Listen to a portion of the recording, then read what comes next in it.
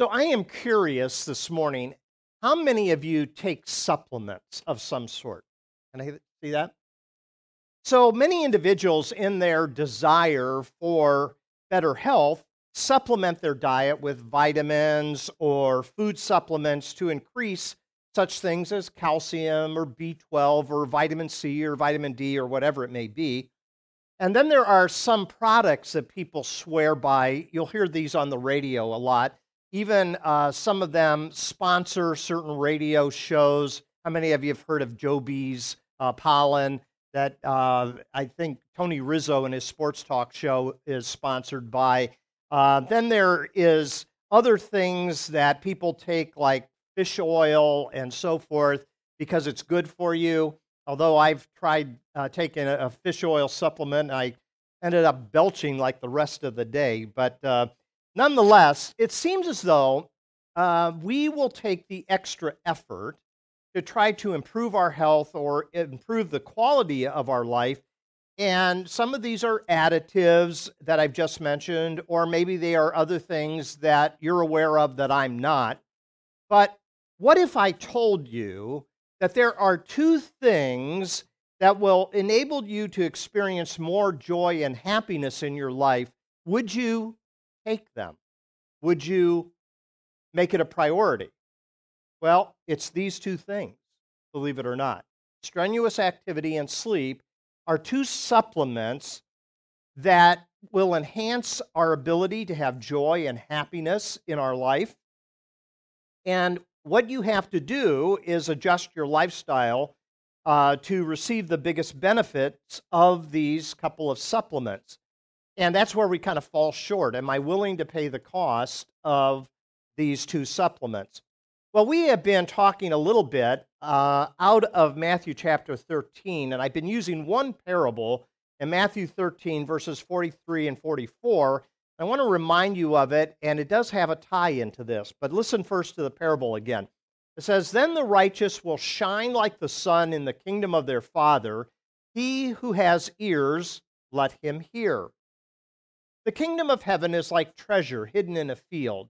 When a man found it, he hid it again, and in his joy he went and sold all that he had, and he bought that field." So we've been looking at this parable from a few different angles. Here's the angle that I want to take today.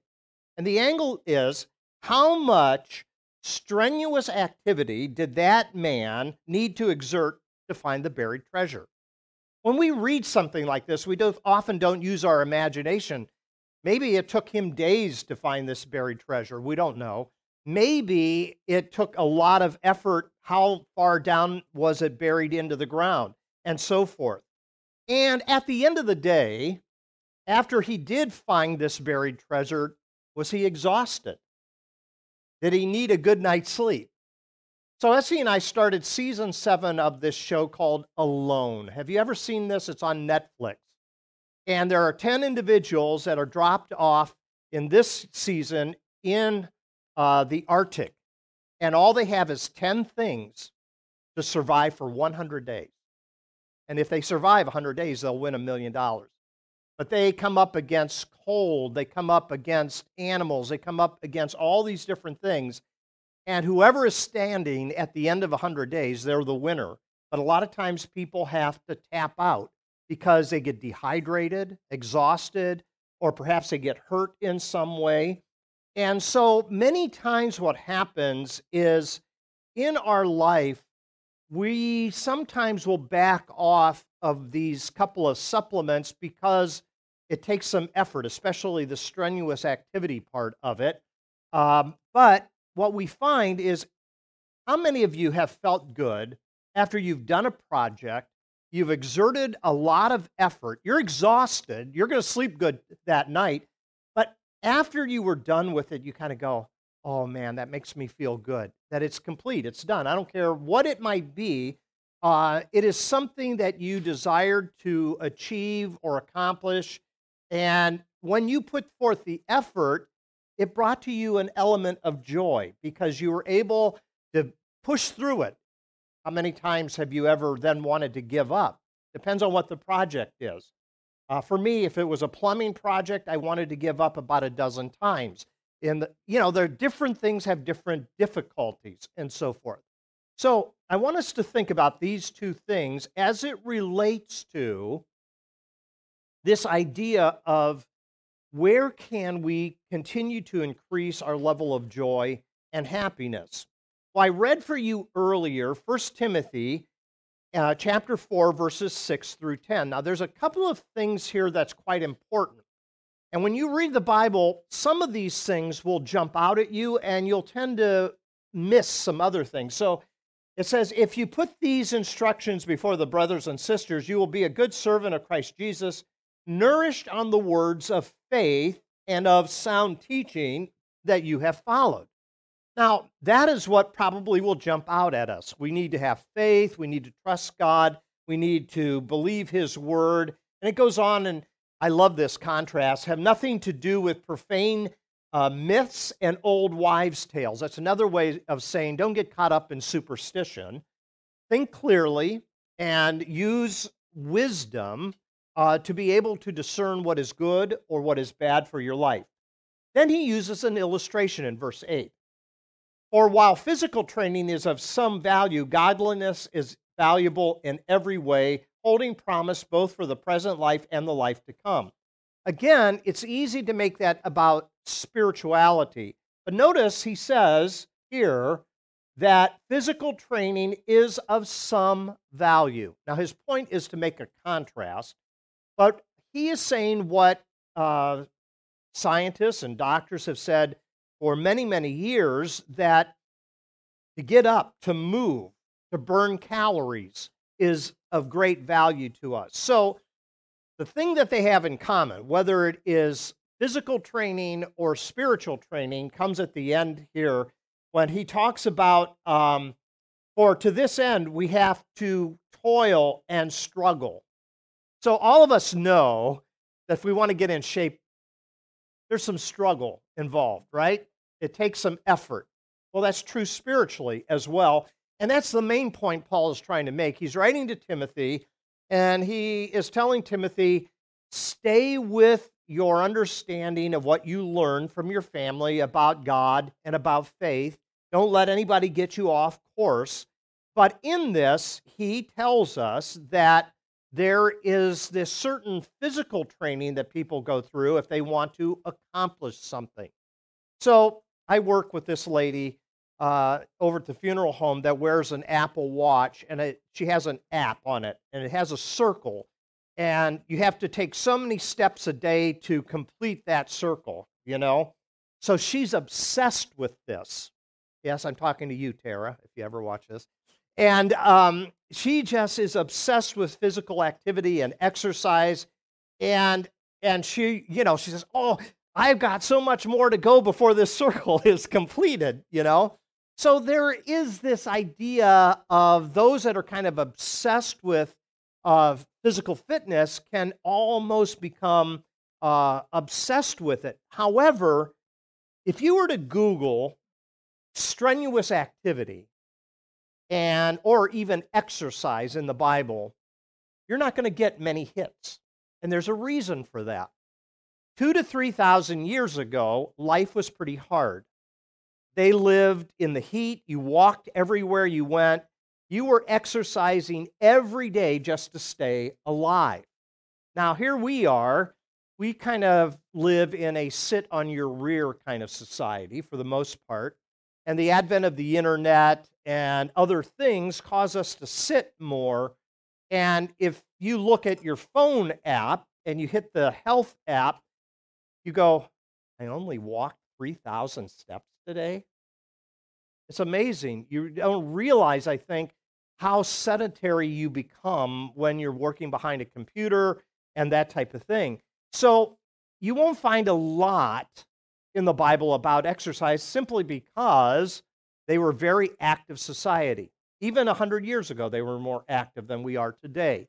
So what I see happening is that the more sedentary we become, the more it has an effect upon our health. And so to even take this little thing here where it says physical training is of some value, we need to take that to heart and get up and walk and move around more than probably we are currently doing. Even young people, it seems, are not as active as they once were. They're active in sports in like Little League or organized type of ball games and that type of thing. However, when I was growing up, here we go, I'm showing my age, we got out on the streets at 9 o'clock in the morning and we had to be in by the time the street lights were on. I mean, we were out doing things all day long. Now, on the street where I live, I'm encouraged, there's a bunch of smaller kids, and they're outside quite a bit. And I'm encouraged, maybe it's their parents that are saying, get outside and play, that type of thing. But we see that there's an emphasis on that. If you watch professional football, you'll see commercials that say play 60. Have you ever seen that, play 60? In other words, kids should be out at least playing an hour a day just to get that physical activity going. Well, that becomes a habit, I think, over the course of life, and the longer we can stay active, the better off we will be physically. Scientists have researched exercise and have seen that it is linked to happiness. There is a doctor by the name of Michael Babiak who did a study. He used 156 volunteers, and he divided them into 3 groups for a period of 6 months. And they each had a different regimen. The first group was assigned aerobic exercise for 30 minutes a day, 3 days per week over that course of time. The second group was assigned the same exercise, and they were also given an antidepressant, Zoloft. And the third group wasn't given the assignment of exercise at all. All they took was Zoloft for some of their depression. So at the end of the study, these volunteers were tested to see if they still had kind of some depressive disorder, and the results were amazing. About 55% of the volunteers who had been only given Zoloft had become happier or had somehow overcome some of that depression. The second group, 65% of the volunteers who had been given Zoloft and did the 30 minutes of exercise 3 days a week, they had gotten better. So from 55 to 65%. The last group, they were the ones that only exercised. 90% of them felt better at the end of the time than even the other groups. And so this doctor was suggesting that exercise might have been the most important ingredient in this whole experiment. So that's interesting. Now, I do realize that the length of strenuous activity depends upon your personality, your build, and that type of thing. There are some people that can run a marathon. There are some people that can run a 5K, and there are some people that can run for coffee. So, I mean, we're all kind of different. But I think what we need to take to heart here is that physical activity has a profound effect upon our emotions. So motion affects emotion. Let me say that again. Motion affects emotion. So what's the downside, though, to all of this activity? Well, the only temptation that I see in this whole thing is that sometimes people make projects, exercise, involvement in sports a means to escape reality. In other words, sometimes there are people that can have no downtime. Do you know people like that? They can have no downtime. They always got to be doing something. So the temptation might be, activities might be a means of avoidance, not to deal with the inner world that we have. In other words, maybe activity and exercise is like an ostrich hiding his head in the sand. So we all know people who love to keep busy. They never slow down, but that can then lead to becoming a workaholic or overly compulsive, that type of thing. And the question is, why? Why do I always need to be busy? Is it to escape something, or is it to impress other people in some way? So Paul is concerned in this text here primarily about your spirit, but your physical plays into your spiritual as well. So remember this, that we live in a world, we live in a nation that loves to supersize everything. So the more calories we intake, the more movement we need to stay fit and trim. So we have to be careful of not supersizing everything that way. So another way of looking at this is what Paul says in a different book of his, 1 Corinthians 6:19 and 20. Do you not know that your body is a temple of the Holy Spirit within you, which you have from God, and that you are not your own, for you were bought with a price, therefore glorify God in your body. So physical fitness does have an element of giving praise to God because he is the one that has entrusted the life that we have. So that's the first thing, strenuous activity and its mood adjustments that it can provide for us. The second thing is sleep. So in this parable, if this individual worked hard all day long, if he moved rocks, if he dug dirt to find this buried treasure, then at the end of the day, he needed some adequate rest. So some doctors believe that sleep is the single most important behavioral experience that we have in life. Think about this for a moment. We spend a third of our life sleeping. It's interesting. A third of our life is in bed sleeping. Why is that the case? Could God have created us in some way where we didn't need that much rest?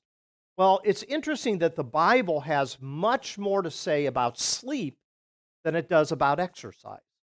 So if you were to go to a concordance and you were to look up things like sleep, you'll find that sleep is often used as a metaphor. Sleep is often associated with the temptation of getting lazy, but sleep is also considered a gift from God. Psalm 127, verse 2 says, "It is in vain that you rise up early and go late to rest, eating the bread of anxious toil, for God gives to his beloved even in their sleep." Isn't that a great passage? God is restoring you somehow by having a good night's sleep. Now, there are those of us, and I'm one of them, that have difficulty sleeping. And to be able to not wake up and fall back to sleep quickly does have an effect at times.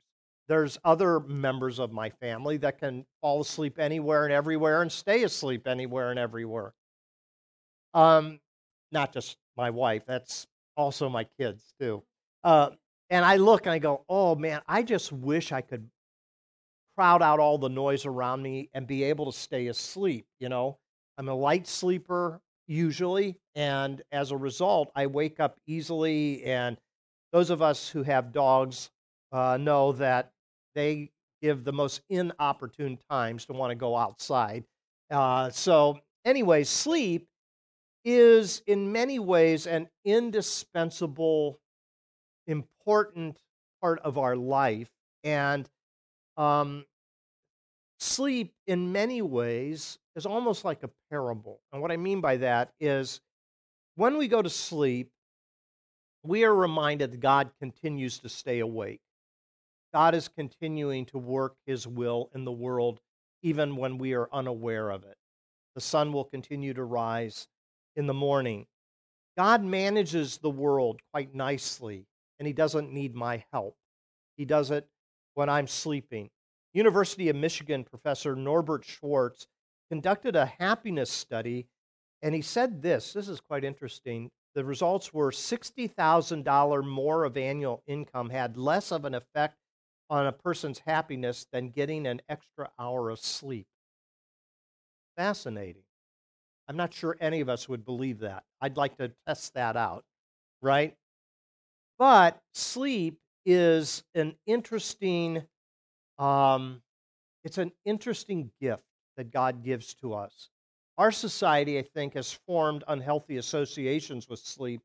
Those unhealthy associations took hold primarily through the development of the Industrial Revolution, where more productivity could be accomplished.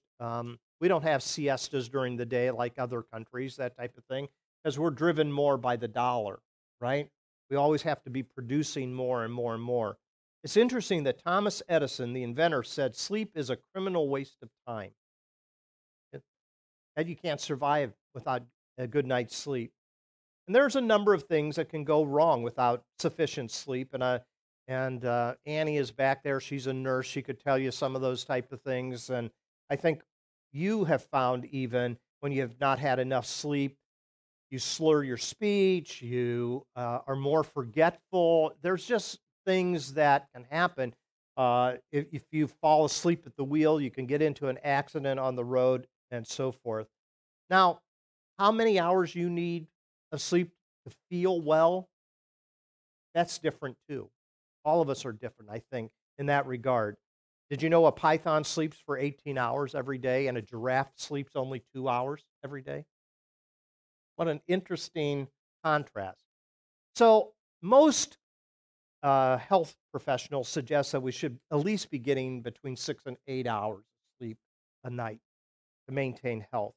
So good sleep and healthy relationships are important as well. When we don't have enough sleep, we can get short with other people. We can get cranky. We can take it out on other people. So what's the temptation? Temptation here is because we like to sleep that we are sleeping more than we need to sleep, right? And we can become a little bit slothful. So I read for you earlier Proverbs chapter 24, and whether it's that type of thing or not, it is a constant reminder that this whole thing between strenuous activity and sleep is a delicate balance. It's a delicate balance. Staying active, burning calories is on the one hand versus getting enough rest on the other. So here's how I'd like to summarize this. Joy and happiness are enhanced by the balance of these two supplements, strenuous activity and sleep. So I come back to that principle that we began our service with today. Get in the habit of asking yourself, does this support the life I'm trying to create? If I'm sleeping too much, is it supporting the kind of life I'm trying to create for myself? Or if I never rest enough, if I'm always going, is this creating the type of life I want? So only you can answer those questions. I can't answer those questions for you. But I think it's an important aspect that we need to keep in mind. So joy and happiness are a part of this world of balance and wisdom. And hopefully you can take away some insights in your liturgy. I've kind of put some thoughts there under strenuous activity are things like projects, exercise, and sports. Under sleep and rest are things like relaxation and recreation. Even the simplest things, whether it's a walk in the park or riding your bike around the block, is often a way of relaxation. So you have to factor in relaxation, not just physical sleep as well, how it renews you. So would you stand with me as we close this morning? And you're going to notice I'm all over the place in this liturgy with where I'm drawing information. There is a passage in Psalm 4, verse 8. I like this. The psalmist says, "In peace I will both lie down and sleep, for you alone, O Lord, will keep me safe. In peace I will both lie down and sleep, for you alone, O Lord, will keep me safe." So I ran across this quote. There was a preacher back in the 1800s by the name of Charles Haddon Spurgeon, who is called the Prince of Preachers because of his eloquence and the way he was able to put things. And I ran across this. He did a sermon on that one verse he gives to his beloved in their sleep. I thought it was very profound, so I'd like to close our service with it. He says this, "The sleep of the body is the gift of God. So said Homer of old when he described it as descending from the clouds and resting on the tents of the warriors around old Troy. And so sang Virgil when he spoke of Palinurus falling asleep upon the prow of his ship.